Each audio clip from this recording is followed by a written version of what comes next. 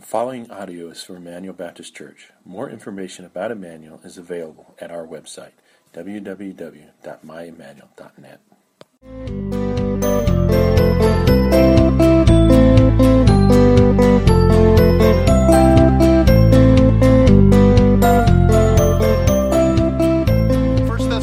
Chapter 5, we will have finished the study of the very first book written in the New Testament era. And next week, we're going to start the Sermon on the Mount, Matthew 5, 6, and 7. You make sure and come next week. Perfect time to bring a friend. They can get right in on the ground floor of our series. But all we have left in 1 Thessalonians 5 is the benediction of the book, and it's so well known. It's used by a benediction over and over and over again. But there's some practical teaching here, and the practical teaching is so radical in terms of the way we live our lives. It's so revolutionary or life-changing that if you'll get this practical teaching this morning, I guarantee when you leave this room, your walk with the Lord will be different. Have you got 1 Thessalonians chapter 5? Find verse 23. I'm only going to read two verses. Verse 23 and 24 says, "Now may the God of peace himself sanctify you completely." Stop right there. Who does the work of sanctification? Do you sanctify you, or does God sanctify you? Good. You did better than the last two services. At least half of you are awake. So now may the God of peace himself sanctify you completely. And what does completely mean? May your whole spirit and soul and body, and that really means your whole spirit, your whole soul, and your whole body be kept blameless at the coming of our Lord Jesus Christ. And back in chapter 4, in the first part of chapter 5, it was all about the second coming of the Lord Jesus Christ. So he alludes to it again. He finishes in verse 24 by saying this: "He who calls you is faithful, and he will surely do it." So, let's talk about two kinds of Christians. There are believers who have given their life to Christ.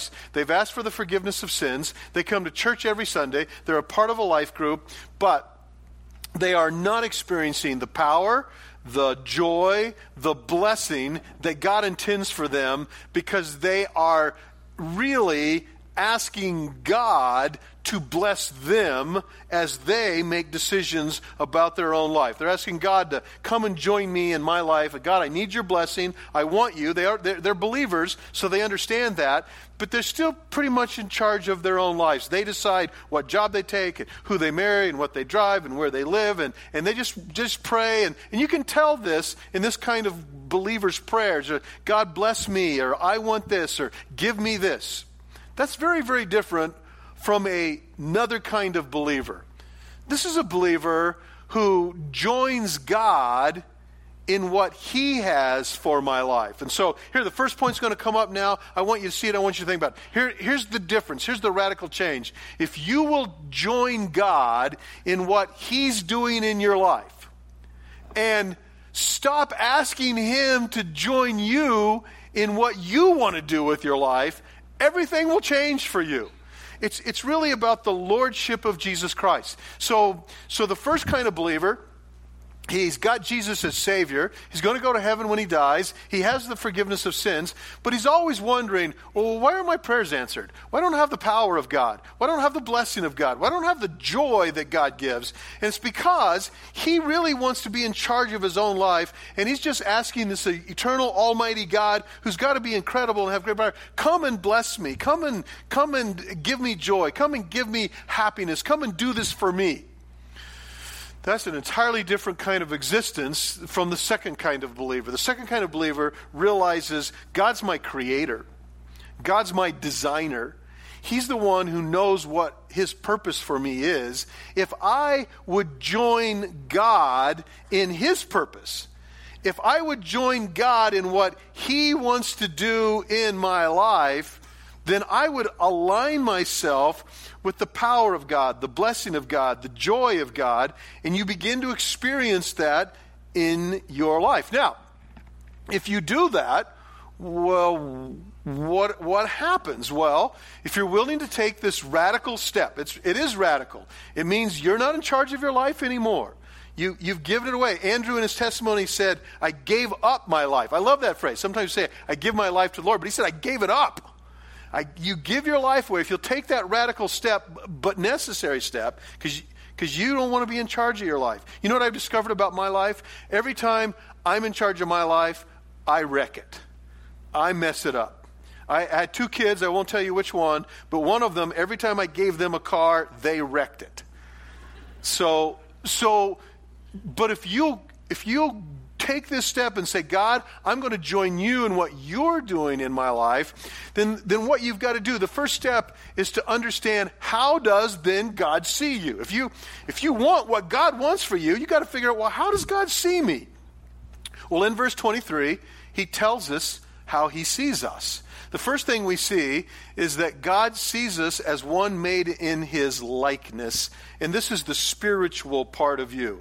The Bible says that without Christ, we're dead in our sins. And Ephesians chapter 2 says every person is dead in their trespasses and sins without Christ. And so an unbeliever has no spiritual makeup. They were designed to function spiritually, but they're dead that way. So God created us to know his Holy Spirit, to have his Holy Spirit indwell us, to walk in the Spirit. And for instance, in Galatians it says, walk in the Spirit and you won't fulfill the lusts of the flesh. So we're designed this way, and this is the part of you which is in the image of God.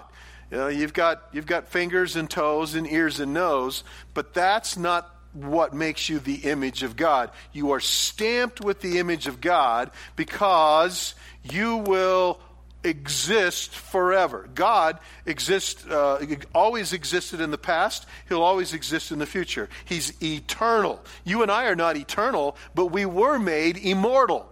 There was a time when you weren't, but there's never going to be a time when you won't be. I think that's bad grammar, but good theology. So, there was a time when you didn't exist, but you were conceived by your mother and father, and in that moment, you were impressed, stamped with the image of God. What does that mean? It means that you will always exist. You will either live forever with Jesus in heaven, eternal life, or, rejecting him, you will exist forever separated from God in hell, eternal death, but you will never cease to exist. Why? You're made in the image of God. Elephants are incredible. Giraffes are incredible. Duck-billed platypus in its own way is incredible. But none of them have the image of God. Only people are stamped in the image of God. That's part of who you are. There's a second part in verse 23 that tells us about who we are. God sees us not only as spirit, but as soul. He sees you as one who was made in the uniqueness of his design, and that's your soul. Sometimes soul is a hard word in the Bible because it describes more than one thing. Sometimes when the Bible is talking about your soul, it's talking about your mind.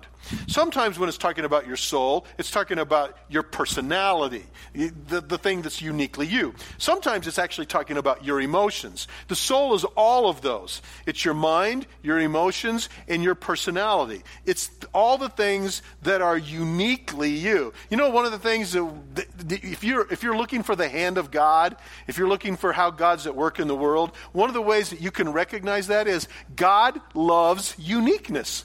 There are no two of us on the planet that are identical. Identical twins are not identical. We're completely different. There are no two zebras that have the same stripes. Did you know that? A zebra's stripes are like your fingerprints. And speaking of uniqueness, your fingerprints are uniquely yours. Your DNA is uniquely you. That's why we can know if you were at the scene of the crime. We use your DNA for those kind of things. Satan's work is the opposite of God. God likes uniqueness. He gives us a diversity of spiritual gifts. What does Satan do? He, the scripture says, conforms us into the cookie cutter image of the world. By the way, that's called political correctness.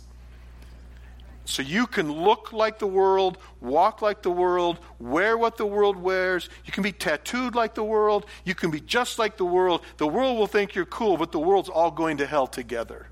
Satan loves that. And you get caught up in the false sense of security that I'm like the world. I'm like everybody else. And he tries to conform us. God transforms us. And he does that through the uniqueness of your soul, which is yours and yours alone. There's a third part of who we are, though. We're part spirit, Well, we're not part spirit. We're all spirit, and we're all soul, and we also have a body. And so God made us, and he sees us in the human frailty of our body. The body's a funny thing. The body sometimes is almost indestructible. I got hit by a semi-truck one time, T-boned, and I walked away from it. 60 mile an hour down the road. I promise. God's hand was there. I walked away from it. There have been times when I barely stubbed my toe at the edge of the bed, and it hurt for months. Indestructible sometimes and really frail. But when you think about the body, and those... here, I'm just going to preach to these guys just for a second. The older you get, the more frail your body gets. The rest of you, will you tell the young people amen? Remember, guys, when you used to jump? That was the loudest amen I've ever got. Remember, guys, when you used to like let the tailgate down on the truck and jump up in the back of the truck and then jump out? Remember that? And now, like the other day, I just laid down in the truck and I was searching for the ground. For old guys now, have you seen the new trucks? They have a step ladder and a rail. I am not doing that. It all speaks to the frailty of the human body. The body wasn't made to live forever. Spirit, the soul, yeah, but that's why in heaven you get a new body. Now you can say amen again, huh? Yeah. So, first of all, if you're going to embrace what God has for you, if you want to join God in what he has for you, you got to figure out how he works. He works spiritually, his Holy Spirit indwelling you. He makes your spirit alive. It's called, in the New Testament, the doctrine of regeneration. If any man be in Christ, all things are new. He creates you new. The spirit is alive again. And then there's your soul, and then there's your body. So if you say, well, if I say yes to joining God in what he has for me, what am I joining him in? So, some of us are so afraid of this step, aren't we? I mean, we're afraid to give God a blank check. It's like, if I tell God I'll do whatever he wants, he'll make me marry an ugly woman and move to Outer Mongolia as a missionary. And some of us think that way. The Bible tells us what God wants for us. It's not a mystery.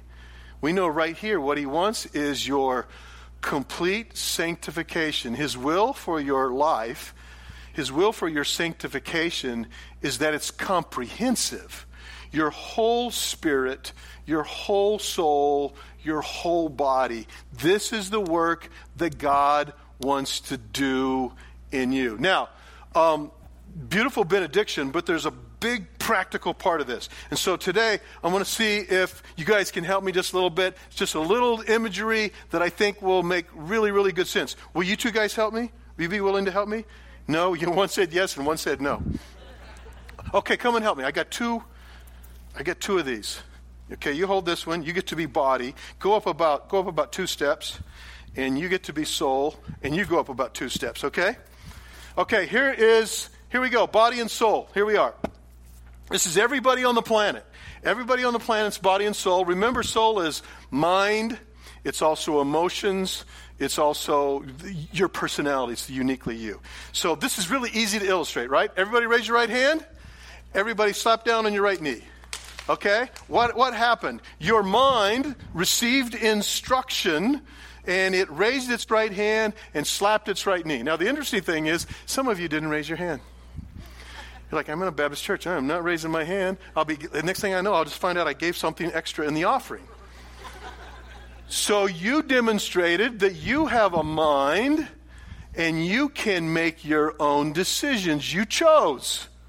This is what happens with the soul. This is what happens with the mind, and we have a body. Now, the scripture says that without Christ, in our sin, there's a brokenness that exists for us. And part of what's broken is, and I'll show you this, we're going to put this up in a little bit, is that you don't have this going for you yet. No spirit that's been made alive in you. So this is all you got.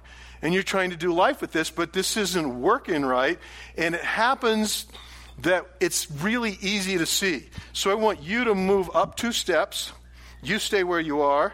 And here's what happens. The body decides it wants to take charge of your life. Now, in the Bible, you'll find this frequently, but you'll find the word flesh, okay? Because the body, the flesh, has certain appetites. It wants what it wants. And so it wants what it wants, and it wants it now, and it wants to feed its appetites. And whether the appetite is food or comfort or alcohol or booze or sex where it shouldn't be, or spending or toys or comfort or a bigger TV screen, the body wants what it wants. And everybody in this room has a friend whose body is in charge of their soul. And these are easy to recognize. In fact, in our modern vernacular, we call these addicts. And the addiction of the flesh, whatever it is, drugs, booze, whatever it is, the addiction of the flesh takes over because the body wants what the body wants. And at that stage, all the soul does is make excuses for the behavior of the body. And if you've got this friend who's struggling with some addiction, that's what they do with their brain. How many of you have a friend that goes, they got an addiction, they go, I can quit anytime I want. In fact, I've proved it. I've quit 1,000 times. But they can't because now they're consumed by this, and this is the struggle of this. This ruins your life. We'll read it here in a little bit in Romans 8. But this will ruin your life. If, trade places, you go up 2 steps, you come down 2 steps, body. Soul up 2 and down. If you go, hey, well, I'm going to do this, this person usually then is a little stronger because maybe they don't have so many addictions. But the problem with this is the mind without God's Spirit is still depraved. And so what does this mind give itself to? Pride, greed, lust. I want what I want. And it might discipline its own body, but it's still a mind that is without Christ. So let's add our spirit here. Will you help me? Okay, so here's what we're going to do. Soul, I want you to go up on the stage, take one more step up. Mr. Spirit, you're right here. You come on go up 2 steps, same place as body. Okay, now soul, come to the middle and hold your up a little bit higher. Okay, when people give their life to Christ, everything changes for them. If you're in Christ, you're a new creature. What happened? What became new for you? You have a spirit in your life now. You're made alive. And the Holy Spirit bears witness with you that you are a child of God. And it changes your life incredibly. But what most Christians do is they keep the spirit here, and they know the body shouldn't be in charge, so it's down here. And Mr. Soul, he's in charge of everything. He is up here on top, and the mind is working. Now, the mind reads the Bible, and he knows, man, you know what? I got to give up the alcohol. I really need to give up the tobacco. I'm not going to cheat on my wife. It's got all these things that it begins to do. And so it believes, the mind, the soul, it believes the spirit on so many areas, and it chooses not to do those. But the same mind also doesn't believe everything in the Bible. That tithing part, I don't know, I think somebody made that up. Sharing your faith, that really makes me nervous. I'm not prepared to do that. And so we have the things that we don't do. So the mind is actually in charge, not the spirit. The mind decides, you know what, these things really do wreck your life. I'm going to stop these things, but I'm not going to do it all. So that is a believer who's asking God to join him in how he sees that his life should look like. But God wants to do it different. Okay, Mr. Spirit, up to the platform, all the way to the top. Mr. Soul, come down about 2 steps, right here. Yep, okay. And then right here. So here, go ahead and come off to the side like this so we can have you. Everybody can kind of see all 3 right there. This is what God wants you to look like. Remember your friends without Christ who are struggling with the human flesh? They're exactly opposite of this. I won't ask the guys to move, but the body's on top, then the soul, then the spirit. And the spirit's dead without Christ. But God wants you to look like this. His Holy Spirit speaks to you through God's Word. It tells you, this is what I want you to do. When you embrace that, when you say yes to that, it's a radical change because nobody else lives that way.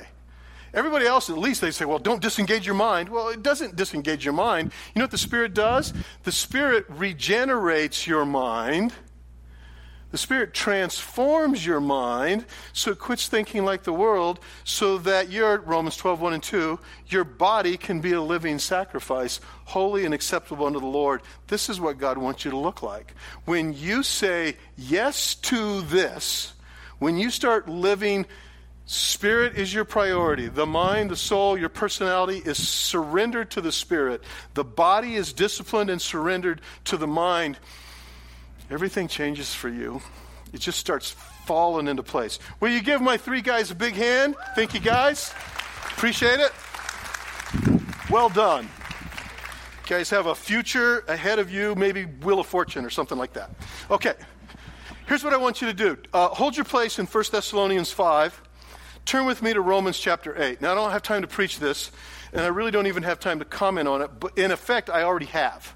So now we're just going to read it, and I think it's going to jump off the pages at you. In fact, there are so many parts of your New Testament that now you're going to go like, oh, that's it.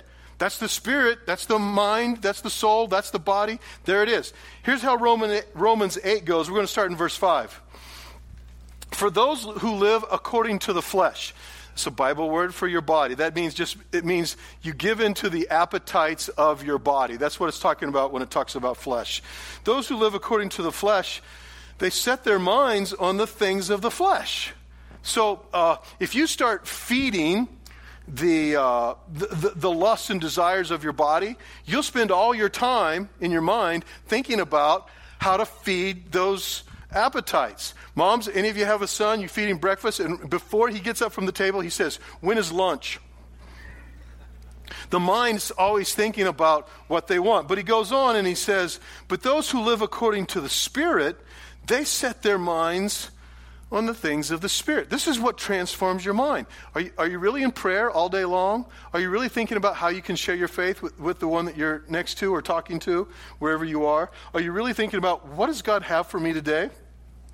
If your mind is set on things of the Spirit, you do. Verse 6, for to set your mind on the flesh is death.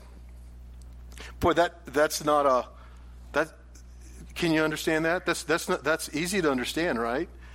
If the body's in charge and your mind is making excuses for your body, it's death. It's not just talking about like in the grave death. It's talking about spiritual death, separated from God forever and ever. But to set the mind on the Spirit is what? Life and peace. Verse 7, for the mind that's set on the flesh is hostile to God, and it doesn't submit to God. And in fact, it can't, because it's all upside down. So some of you in this room, you're believers. You've given your life to Christ. You've asked for the forgiveness of sins, but you got all of this upside down and backwards. Either the body's in charge of what it wants and its appetites, or the mind is in charge, but you're functioning outside the purpose and design of God. And so God wants your sanctification, and you're not working with Him.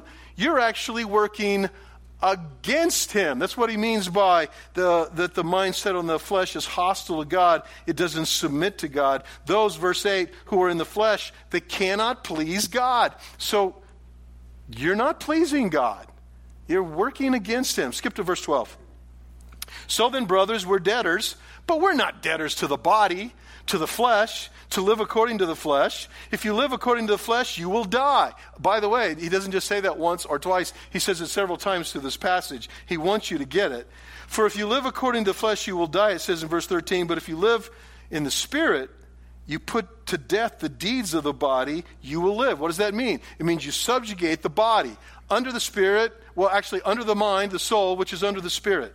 Verse 15, for you did not receive the spirit of slavery again to fall back to fear. What happens when your mind is in charge but your spirit isn't? Then you struggle. What does the mind struggle with? Fear, worry, doubt, guilt, bitterness, anger. I can keep going.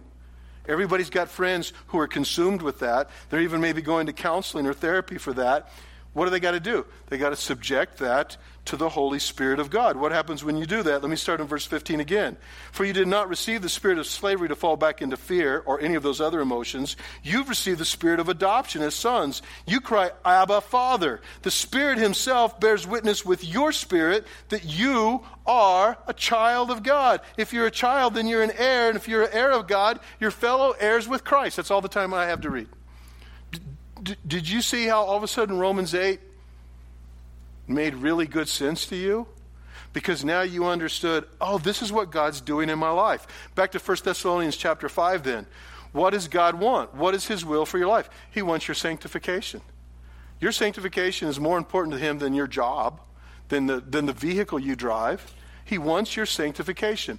What does complete sanctification look like? Spirit, soul, body. If you've got that in order, if the body surrenders to the soul, the mind, and the mind is surrendered to the spirit, now, as God is working in your life, you are aligned with Him, and you're going to realize the blessing of God and the joy of God and the power of God.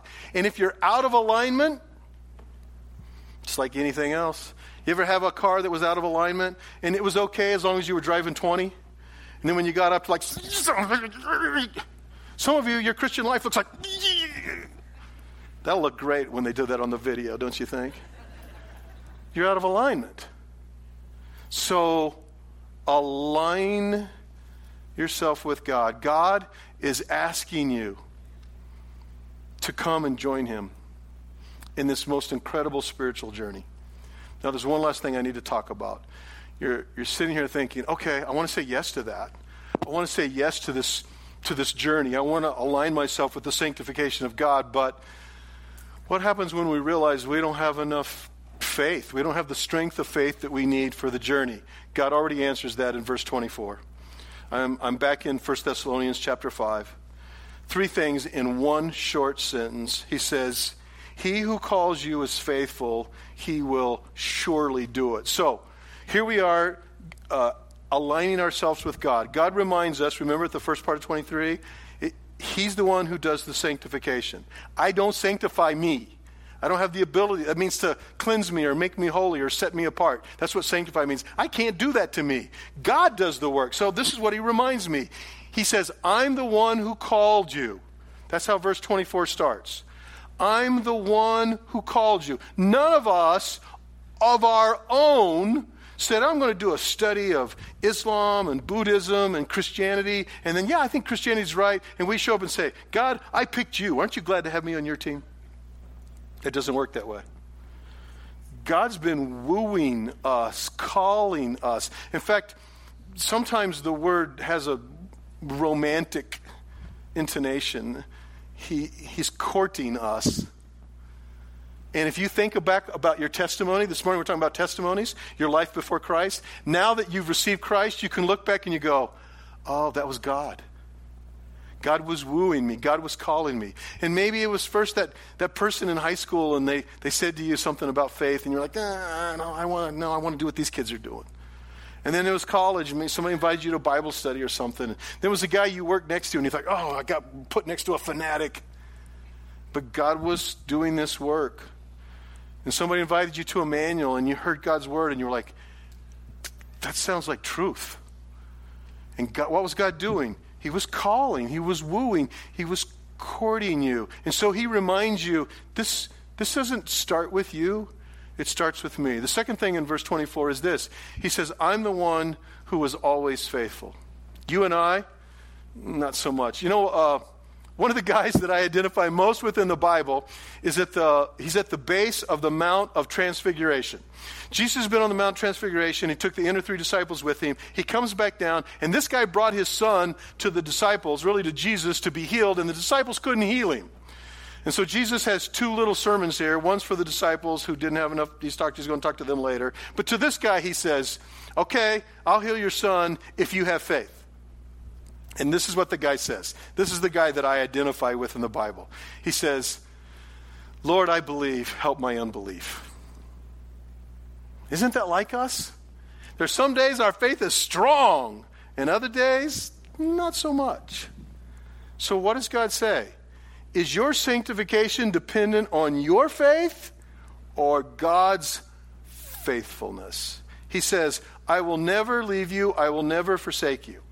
Does He say, I'll never leave you, I'll never forsake you, unless you do this really bad sin right here? No, He doesn't say that. In fact, in Revelation, what I've got in parentheses there, Jesus says His name is faithful and true. There's a third thing in verse 24. First, He says, I'm the one who calls you. Secondly, He says, I'm faithful, I will never let you down. And thirdly, He says, I'm the one who does the work.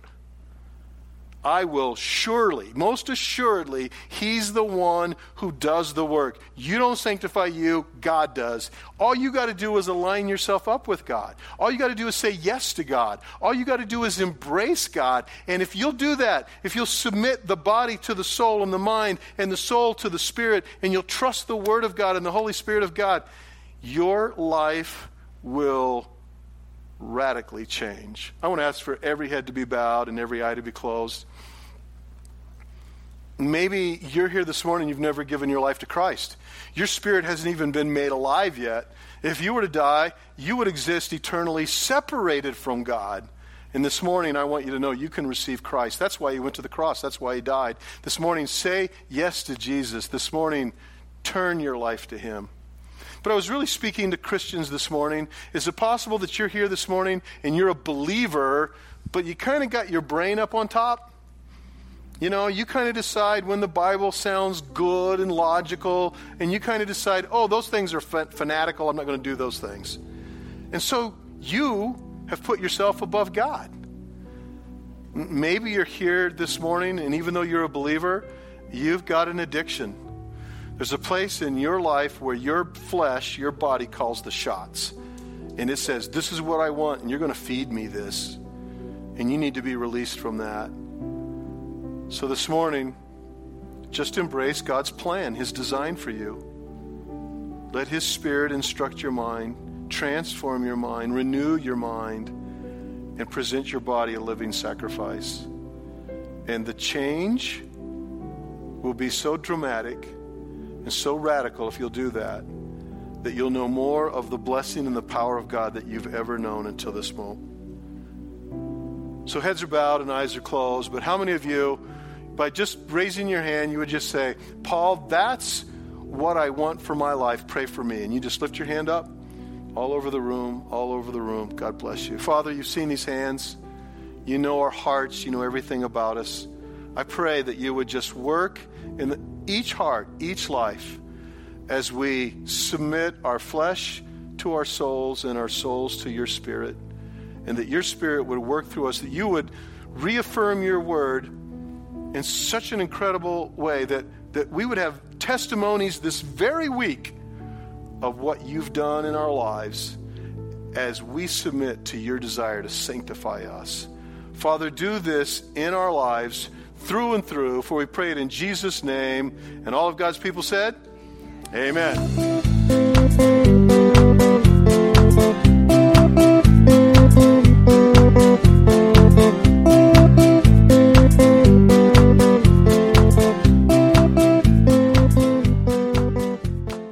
Thank you for listening to audio from Emmanuel Baptist Church, located in Billings, Montana. Feel free to make copies of this message to give to others, but please do not charge for those copies or alter the content in any way without permission. For more information about Emmanuel, please visit us online at www.myemmanuel.net.